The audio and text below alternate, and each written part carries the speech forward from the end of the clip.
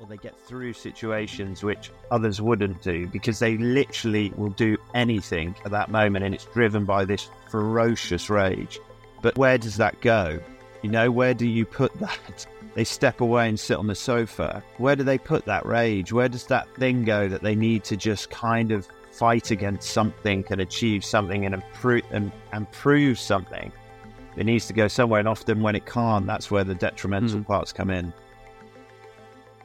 Hi guys, welcome to this week's podcast, and on today's episode we have Luke Sutton. Luke is a former cricketer who now runs his own talent management company where he looks after current athletes as well as people in the entertainment industry. We got into Luke's new book, which is all about athlete transition and the difficulties of finishing a sporting career. We also talk about why he decided to start his own podcast. As well as that, we discuss addictions in sport, what are the areas that he thinks are problematic for athletes nowadays. It was a really good conversation, and I hope you enjoy it. Here we go. First of all, thanks for your time. The reason why I contacted you was because I saw the book that you've written that's very relevant to this podcast, which is all about athlete transition. Why now? Why did you decide to write this book, The Death of You?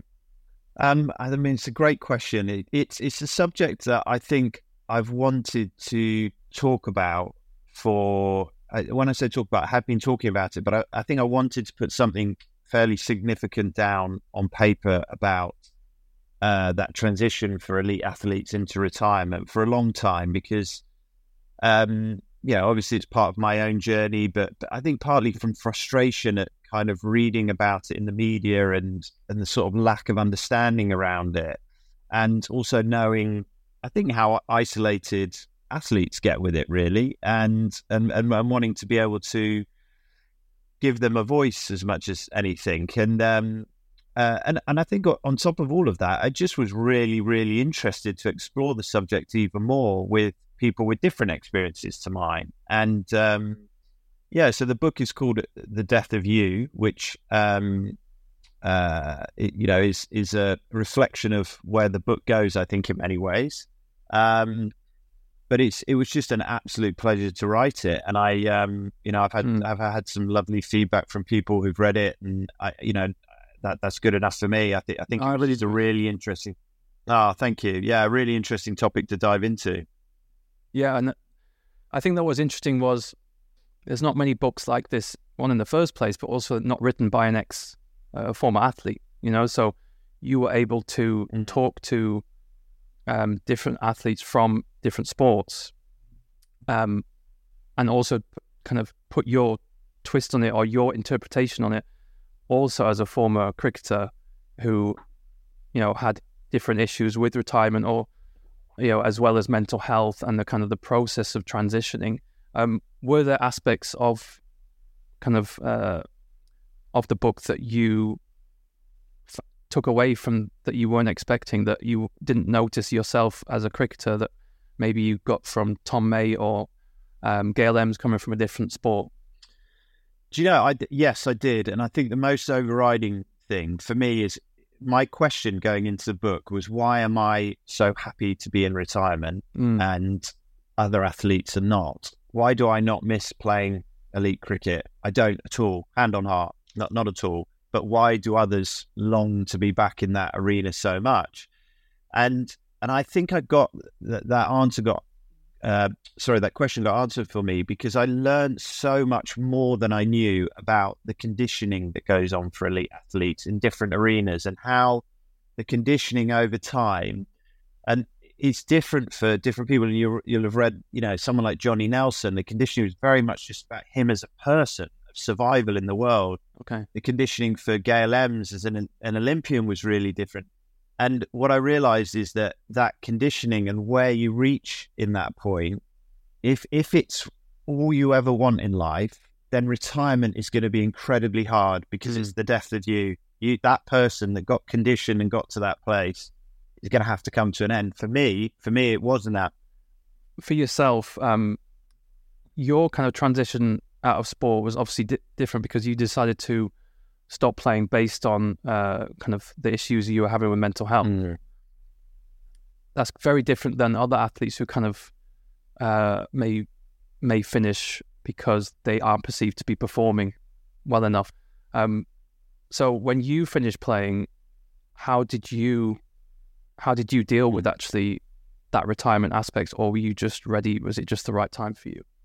I'm going to make it sound more simple than it was. It was the right time for me, and on a personal level and on a career level, I wasn't getting any better, and I could offer something to the first class game, but I wasn't, I wasn't improving.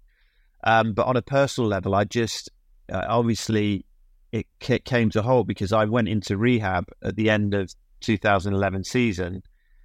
And I needed to make some drastic changes to my life, and stepping away from cricket was going to allow me to do that. Whether I could have done it within cricket, I don't know. And so it was really the right time for me to step away, because personally, I didn't want to be that person anymore. I wanted to, the death of you. I was very happy to let go of that person and try and become a better version of myself. And to step out of cricket was definitely the right time for me.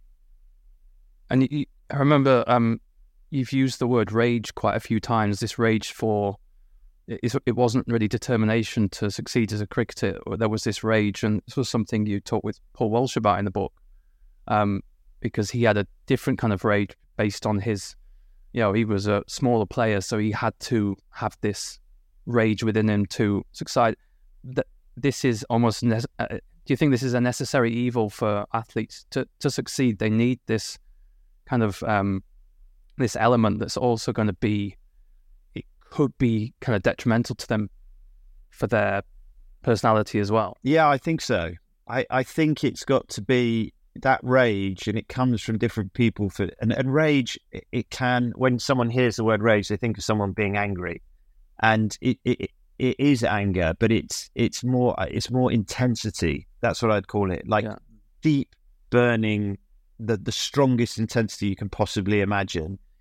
And that intensity is going to push someone to do things that maybe their talent doesn't, they go beyond their talent, or they get through situations which others wouldn't do, because they literally will do anything at that moment, and it's driven by this ferocious rage. So I think that elite sports people do need to have that, but where does that go? Where do you put that? And if you're someone's that particular, footballers struggle the most, partly because of the kind of the freedom that the money allows them. They step away and sit on the sofa. Where do they put that rage? Where does that thing go that they need to just kind of fight against something and achieve something and improve something? It needs to go somewhere, and often when it can't, that's where the detrimental parts come in. Is there do you feel, do you have more of a kind of a purpose now in life after sport, or do you think you found that, or is it still just an ongoing journey? I mean, that's quite a deep question, this purpose in life. It's quite abstract, but yeah, I do feel like I have, but that's not to say it's always perfect, and I definitely need to look after myself and keep an eye on, but that purpose for me is, because I have a huge work ethic. I love working, and I work obviously with businesses that I own now, and I put that ferocity and that intensity into those. I think the big difference for me in retirement is that I don't judge myself by the outcomes of those things. I love the competition and the battle and the challenge of information and difficult situations. But I don't judge myself on what happens at the end of it. I don't. That's very different to what I was doing when I was a cricketer. I judge myself on how I played, did the team win? Like you would have in sport. Exactly. Yeah, exactly right. Whereas now my purpose is to just live the best life I can be. I know it sounds a bit coy, but I genuinely mean it. Be the best person I can be, the best father I can be, the best partner, the best ex-husband I can be, best son. I really, that's what I judge myself on, and the rest of it is the competition, is the fun, is the where I place it. And I think it's just that difference of not hooking on to outcome as much as I used to. Do you think if you had this kind of you had this kind of happiness or your contentment that you have now, would you have made it as an athlete in the first place? Yeah, I do, because that intensity would have still been there. I think I would have just been. I probably would have been able to be a little bit more healthy, and it had been a bit more sustainable. But you know what? It's a great question. I don't know the exact answer. I think so, but there was times in my career where I played through injuries, which I should, in reality, I should never have done. But I came back. I had a broken thumb and I had to have a knee operation. And the day before me coming back, and I wasn't that fit with my thumb, I injured my knee again. And I didn't tell anyone because I wanted to play, because I felt I'm so under pressure to play in the team. And in that game, I broke a batting record for Lancashire, and I had an unbelievable game. And so I look back on that and I'm like, well, I probably caused my knee more long-term damage, but what was driving me, should I have done it? What was driving me was it was that rage, it was that intensity where there wasn't perspective. It was like, I have to do this. And do I regret it? No, because I still hold that batting record, and it was a great moment for me. And it's a really difficult one, isn't it? So where do you put the line? Where do you, I saw when Conor McGregor broke his leg in one of his last fights, he talked about the fact that, he had that injury going into the fight. And I could, he's a polarizing character, but people were saying, well, it's stupid to do that. He's putting himself at risk. And I was thinking, if you don't understand what's going on in his head, that perspective and balance doesn't exist. And that's why he does what he does. He probably fought in other fights where he was at risk and came through fine, and we didn't know about it. So it's a tough one. You have your businesses, so the kind of the management company of athletes. Are you noticing? Do you feel you're able to kind of guide them a little bit based on what you've gone through as a former athlete, and kind of advise them on, if some of your clients might be coming towards the end of their career, are you able to spot something if you think they're going through certain difficulties, or do you try not to kind of get too involved in that side? No, I do get involved in that side, but I think the tricky bit is that, and I can certainly spot it in clients, and certainly, red flags will be coming up for me of going, I really need to keep a close eye on them at the moment. But I also have to recognize that it's their journey, and that sometimes I can't essentially, I learned from my experience because I went through my experience. So I can, with clients who go through similar problems, I can talk to them and share with them my experience and what happened and how I would advise they did things.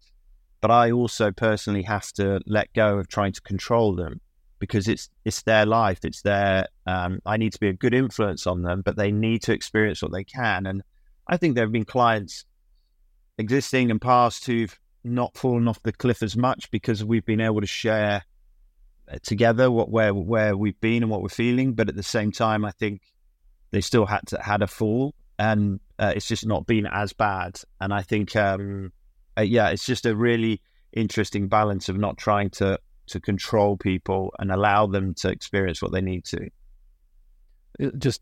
They just kind of know that there's support there if they need it, and that you are there, and that you're around the corner if you want to contact them, really. Yeah, exactly. And I think if you're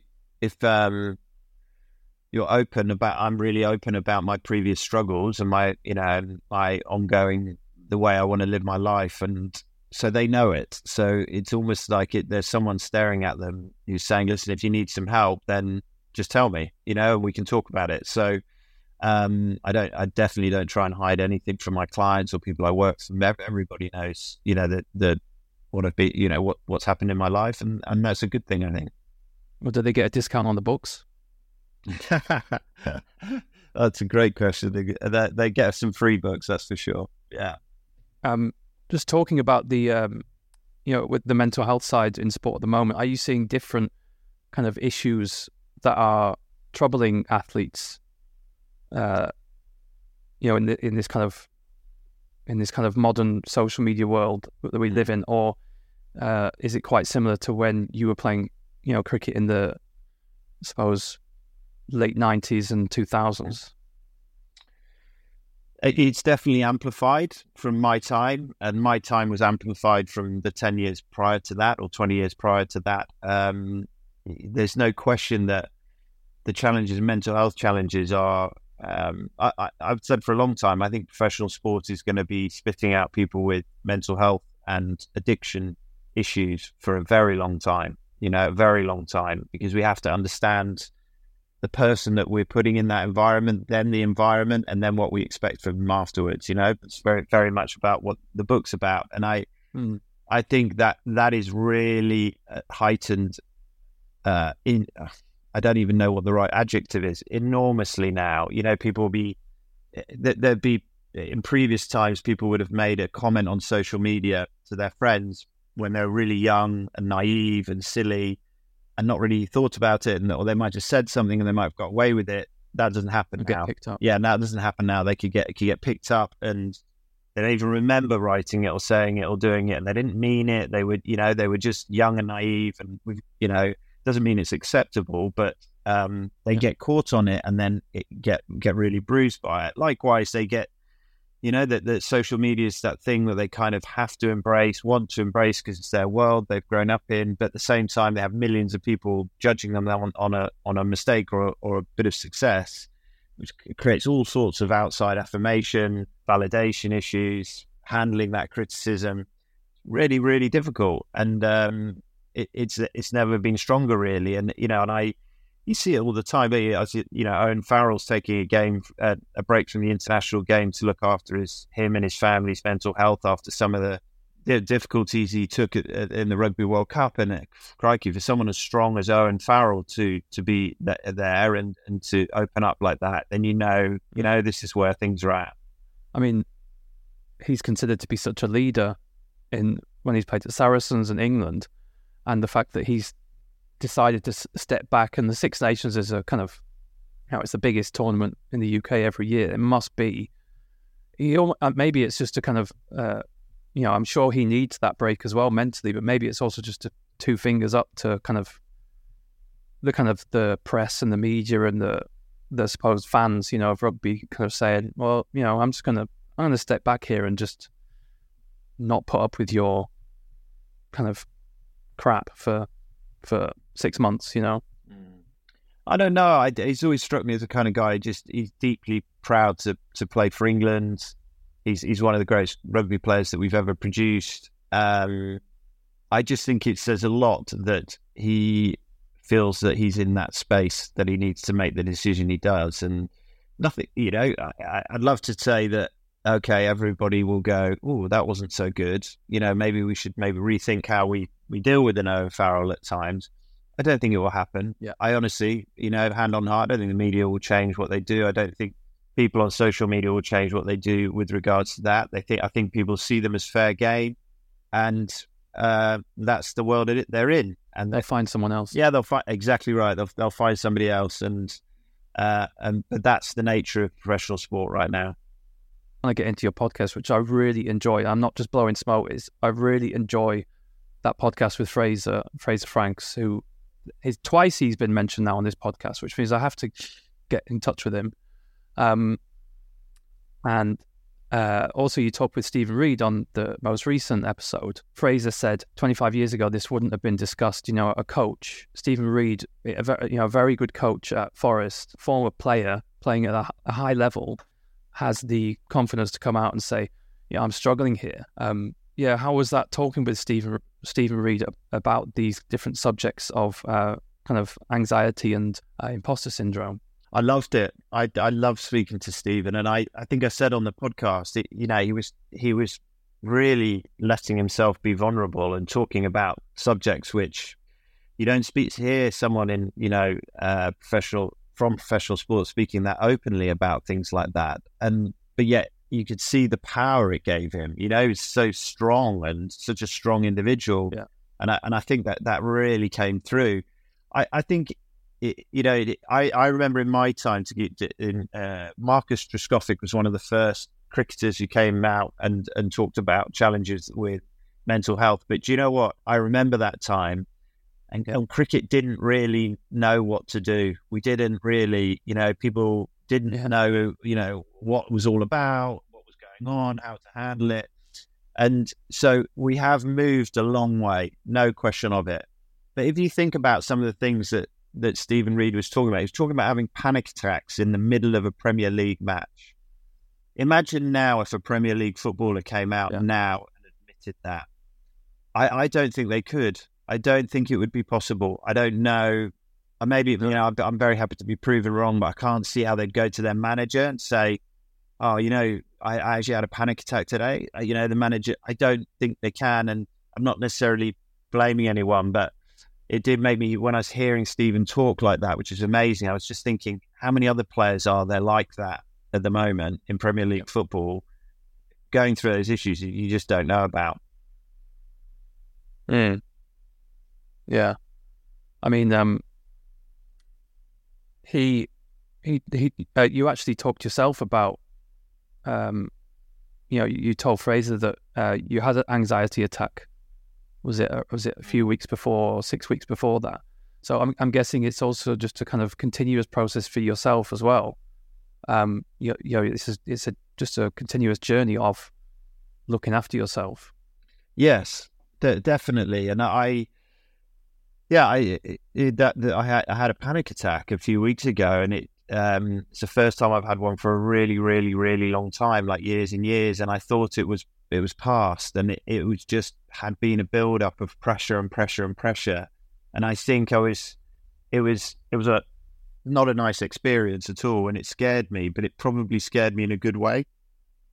To go, I'd got slipped back into a habit of thinking I could take more on and more on and more on, and I didn't need to worry didn't need to manage that. And suddenly it was too much, and it's like that one extra drop in the bath, and suddenly it's overflowing. And I think it's, if you've got that within you, that can be an issue for you. You need constant kind of looking after yourself. So the podcast itself, why did you decide to do this podcast, Understanding Men? And this is a podcast you do with Fraser Franks. Fraser's a former footballer who had to retire on health grounds, and anyone listening should absolutely listen to it, especially men.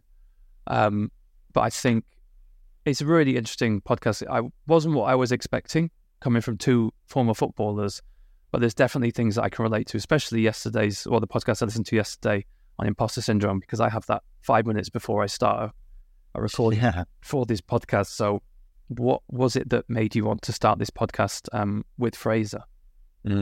By the way, I have that feeling before we record every podcast as well for us, so don't worry. What drove the podcast? I think I've had a great relationship with Fraser over the last few years. We talk really openly about things that we know that men don't often talk about. We're really open with each other. We're very, very similar in lots of ways. And that's the big driver for me, is that I have a 14-year-old son who's amazing. And, I couldn't wish for a better son. And I have two stepsons who are amazing also. And I can see the influences that are out there on social media at the moment for young men.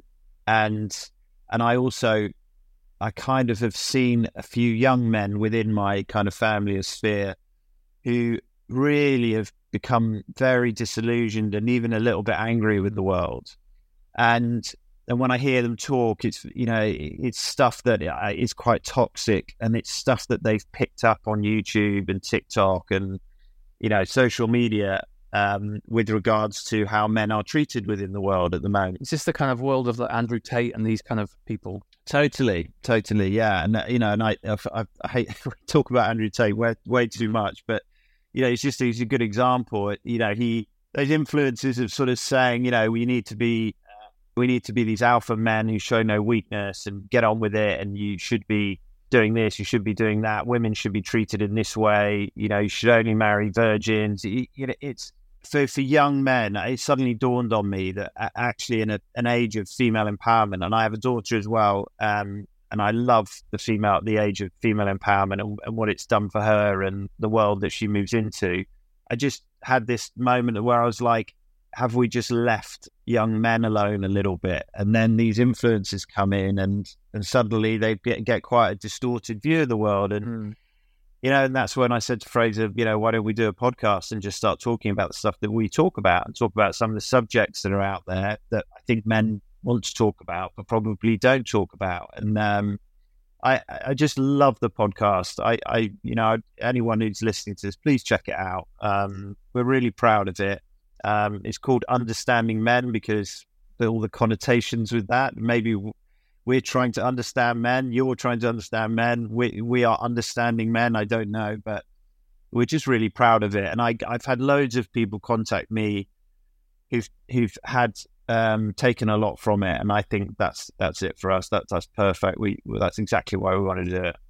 Genuinely, I really enjoy it. I've subscribed. I obviously been reading your book the last week, and then I saw only yesterday that you had the one with Stephen Reed. And I remember when Stephen Reed came kind of public in 2022, I think it was, when he stepped back from coaching Forest just after they get promoted. I remember that coming out, and he's always been, it's such an interesting story that you had.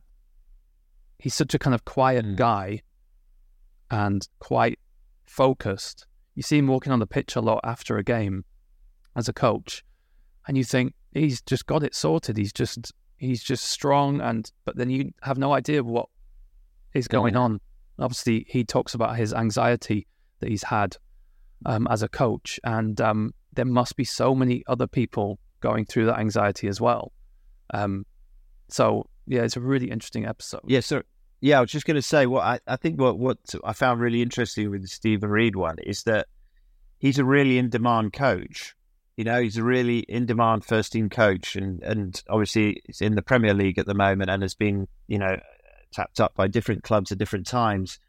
And I find that interesting because it's like, what is it about him that these big managers like? And you go, well, is it a tactical thing? Maybe, but maybe it's just that he's got a real human element to his coaching, and it's from his experience. So he has that kind of really confident exterior, but also when he's coaching players, he's able to connect with them because of his experiences in a way that makes something really powerful within their unit. And I wonder if that's very much come from his own personal struggles. We've got a really powerful episode coming out on Monday around marriage separation, which Fraser's talked recently that in recent months him and his wife have separated, and I think that's a really powerful one for people as well. I looked sometimes down on the episode list, and I just feel we're going to continue every Monday. We'll be releasing ones, for as long as we possibly can. So we're going to cover a lot. But I feel so proud of some of the things that we went to, and things about body image and sex and pornography. It's just there's things that men don't talk really about, and I think it really needed to be talked about.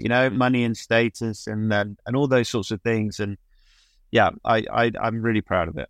Do you see the podcast as a kind of a form of I know therapy? Is it a form of therapy for you? That kind of connection with Fraser, that just kind of connecting with him? 100%. Yeah, most definitely. It's just it also, I've really in my life now, I think it's really important, and I actively look to do it, like with the podcast and the book, to do things that are not about making money or some sort of business thing. It's just the podcast is just me and Fraser talking. That's it, and it's so good for both of us, and we're talking about subjects that we need to talk about as well. And I love that. And I think everybody might, for me, what works is having time in a day or a week where you step out of that kind of helter-skelter of life and you just do something just for the pureness of it. And the podcast is definitely that. I mean, I think when I listen to it, I definitely feel that there's a genuine a genuine friendship there and connection there with Fraser. And I think that's quite important for especially men. There's a lot of studies about how men have become they've lost the connection with meeting up with older friends, from the past. I've definitely had that living in Germany. I mean, I don't see any of my friends anymore, and it's just the odd WhatsApp message, but it's not the same. I think it sounds like connecting with Fraser is definitely, and it's something that could be promoted for other people, is to kind of check in with other people for more than just a WhatsApp or something. It's actually actively getting out there and kind of reconnecting with friends. It's really important. And I think it's the good and the bad bit of social media. Social media has connected us so wonderfully, but also disconnected us so wonderfully, because it's kind of like, well, do we slip into a place where we're getting enough of what's going on in our friend's life that we don't need to go and meet up with them? And but we need, humans love humans. If anyone ever needs any proof of that, look what happened to us during lockdown. We hated it, we just didn't like not being able to have that kind of human interaction. I think it's so important. Yeah, the podcast, I would highly recommend it to anyone. I'm really enjoying it, and I enjoyed the one with the gymnast, Niall Wilson. Yeah, Niall Wilson.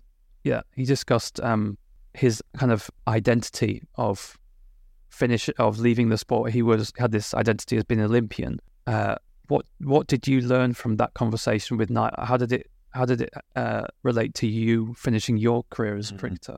For Niall, it was his story is really powerful in that he's had to retire at a very young age, 24, 25, and is very successful away from his sport and financially is able to, is in a really good position. So it's essentially, to the average observer, it's like, well, look, okay, yeah, you retired early, but look, you won an Olympic medal. Look at you, you've got loads of money, you're happy, all's good. And yet when he talks, you can still hear that kind of massive void in his life where all of that kind of doesn't really get anywhere close to allowing him to compete in elite sport. And it really makes me think about the fact that, I don't have that. So for me, it's because he just loved performing and being an Olympian, being a gymnast. That's what he wants, For me, I was a professional cricketer. I'm happy not to be a professional cricketer anymore because I kind of got myself into a real pickle as a person. Not your identity now. No, absolutely not. And the death of you, with my book it's the death of that person. That's what happens, and how you deal with it and how you're able to kind of put that into perspective is very much the key. What do you think could be done more in... I know in rugby and cricket and football, they're trying to put frameworks in place for athletes to have this kind of easier transition. What do you think could be done more to kind of... It's a difficult question, but to kind of help these athletes to transition and find this new purpose? Or is that an impossible question to answer? Everyone's different. No, it's not impossible. It's a very difficult, it's a complex answer, and you're right. Everybody is different. I think the broadest answer I'd give to it is that I think in my time, for good, well-meaning reasons, it was very much about, okay, go and get a qualification, and then that's going to help you in retirement. Go and do a course, and you'll be good. And that still does exist. Now, I'm not saying that that's not going to be helpful, but the struggle is something much more profound and deeper than just having an accountancy course or a workman's course or qualification. The crux of it comes down to what you and how you have been conditioned and nurtured are going to find the outside world, because it isn't the same as professional sport. It isn't. The rules are different. The way you're going to interact is different. So coming out of a bubble, coming out of a very conditioned kind of environment into something that's going to be very alien to you. So someone can have a qualification, but if they're not ready for that, that's going to hit them like a train. So for me, it's very much get more ex-athletes talking to athletes about what's to come, because it's going to be difficult. That's it. It's not going to be an easy transition, but get them to explain to them in their language why it's going to be difficult. And okay, yes, get qualifications, absolutely. But that bit of telling them what it's going to be like is going to be from people that they trust and know, not just someone kind of giving them a lecture. Then that's really going to help. Yeah, I mean, there's a lot more former athletes kind of seems like they'd be going into, I mean, that would be a great idea for former athletes to go into a new career of how to help former athletes, finding that new, I mean, is anything really going to replicate the buzz of playing professional sport? Unlikely, is it? It's necessary to find something else you love. Yes, or finding, what you're talking about, purpose and meaning and direction. I think those, they're all interwoven and they're all really important. But it's kind of like, what am I doing? What am I meant to be doing? You could have millions and millions in the bank, but if you wake up and you don't really know what you want to do, it's a very long day. And I think it is helping people like that. But the truth is that people need to go out there from professional sport and experience the outside world, work out what they like and what they don't like. It's a bit like when someone leaves university, there might be that their first job is a great lesson for them because they think, I'd never want to do that job again. And, it's the same for professional athletes. They need to get out there and experience it. But they, in my book, I write about, Gail Ems talks about it really well, that professional athletes are very used to feedback. Very used to feedback. Okay, we didn't play well. Why? What did I do wrong? Okay, how do I fix that? Great. Right, we're going to go to the training ground. We're going to go and fix that thing. They're very used to confrontation and very used to feedback, and they're craving it. They're really craving it to go, okay, because ultimately they want to solve the problem. To improve. Yeah, they want to improve. So I missed a penalty. Okay, tell me, why did I miss my penalty? Well, your weight was in the wrong position. Okay, right, let's go and practice that now 3,000 times so I don't do it again. That's what they want to do.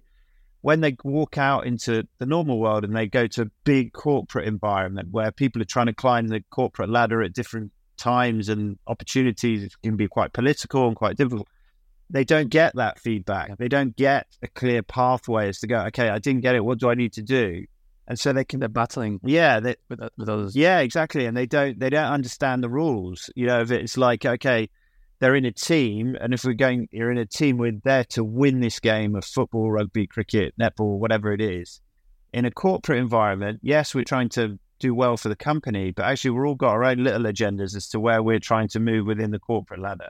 They struggle with it. To survive and climb the ladder, yeah. And so they just need to be talked through that and have the experience of experiencing it, and then being able to come back out and speak to somebody and go, I don't really understand this. Why is this working like this? And then move forward from there. And that's something that Tom May discussed as well in the book, how he was going into companies and kind of maybe in an internship or just a kind of experience side, and you're a kind of a graduate level kind of knowledge going in, but you've had all this experience as an athlete. It doesn't put you where you might think you are because you haven't really experienced the business side, the corporate life yet, because you've been in this bubble of being an athlete. Yeah. No, I think in Tom's case with professional rugby, it's, rugby players, because of the physical battle and physical confrontation, there's just a set of values, and they live in a structure, professional rugby players, which is more unique, I think, than cricket or rugby or other sports, because they have to put their physical trust in each other in a really, I don't know if extreme's a bit too much, but a very powerful way. So whether they like each other or not, when it comes to showtime, they are at war and they are brothers or sisters together going, right, we're going to look after each other. So rugby players, live like that. If you interact with them, it's like, there's almost like a military feel to it. So the way that they go about them looking after their brothers, and they might not even like each other, but that doesn't matter. This is more important for them. So for them, when they go in that corporate world and they find, when they go in the corporate world and they find that someone's backstabbing them, or somebody's not trying to help them with something, they don't understand it, because like, hang on, I've lived my whole life by this set of values, and now you're telling me it doesn't make any sense now. I just want to go back to now Wilson, and this is something that you would relate to. He talked about drinking and how he was maybe going too far with his drinking, and this is obviously something you experienced, and you went to the Priory because of these issues. Is that right? That you went to the Priory because of those issues? Yeah. Was it mental health grounds? Well, it was all part of the same family, really. But drinking was a big part of it. Yeah. So my relationship with alcohol was the main driver. My mental health was shot, but in a big part because of the way I was drinking. Yeah. I mean, this is something you discussed in the book. Sorry, I want to get the title right. Back from the Edge. Back from the Edge. Apologies. No, don't need that. Is there still a drinking culture in professional sport, or are there different addictions? You mentioned before how there'll be a lot of athletes spat out of sport who will have to live with addiction and mental health problems. What do you think is still, what are the issues at the moment of addiction in sport? I don't think there is a drinking culture like there used to be. I think, all sports have just, the need for higher performance and means that you just couldn't do it. The physical fitnesses that they have to be, even for a sport like cricket, which isn't the same demands as a rugby, but still it doesn't exist in the same way. I think the biggest one that I worry about is gambling. Yes. Yeah. I think it's a silent assassin, because I think you can do it on your phone, no one can see. Yeah. If you're talking about young men and women who've got more than their counterparts in money, it's very tempting. It's very, it gives them that buzz, that they get the same buzz of doing something on a field. And I think it doesn't surprise me when I hear things in the press of someone's been banned because of betting offences. That's the biggest one that I worry about at the moment. Yeah, the problem with the gambling, isn't it, is you can't notice the physical sides of gambling like you can with alcohol or drugs. It can just be this, like you say, this silent aspect. I'm talking to Patrick Foster next week, who was a former cricketer. Oh, brilliant. Yeah. And obviously talk to him about the gambling problem, but about his gambling history and how he's done so well to come back from a really dark place. But yeah, it sounds like the drinking culture has kind of been replaced with this kind of digital form of addiction, and especially with gambling, especially as the financial aspect, the financial side. I mean, most of the stories we hear of gambling addiction are from footballers. Most of the stories you hear coming out are from footballers, and they seem to have potentially higher wages than others, and they feel it's just gamified to go and gamble. Yeah, I think so, but I think it probably exists in other sports. It might just be that generally football gets much more attention because of the money and the profile that we see it more. But I think football, I'm trying to think of a couple of players who recently, I think Ivan Toney got banned, didn't he, from betting? I remember hearing him on a podcast talking about it, and he was actually betting on football, which you think of how powerful that is, that he knows he's not meant to be doing it, and yet he's still betting on his own sport. I mean, and I think that just shows how powerful an addiction can take you, that you can't see anything. It was on his own team as well. Yeah, I understand it wasn't games that on his own team, games that he wasn't playing in, but still on his own team. So you just think, well, how powerful must that be that he still crossed those lines to do it? Yeah. there you go. There's the nub of it. Luke, thank you for your time. Where are the places that people can get hold of you and find where you are on social media or LinkedIn and podcast? Yeah, well, thank you. It's been a pleasure being on. No, people find me on, I think I'm on all social media. Come find me on Instagram, but check out the Understanding Men podcast also on Instagram, and I think it's on TikTok. And my books are available on Amazon. But if anyone's ever, in any of the subjects I talk about, and we talk about on the podcast, I welcome all opinions. If someone really disagrees with me, that's okay. That's cool. Come and tell me. And I value everyone's opinion on it. So please find me if you want to. And there we go. That was my conversation with Luke Sutton. Thank you to Luke for his time. I really appreciate it. I hope you enjoyed the podcast. If you did, please consider subscribing. Check out the description below, also where you can find Luke's book, as well as his podcast and the links to his social media. Okay, thanks for listening, and see you next time.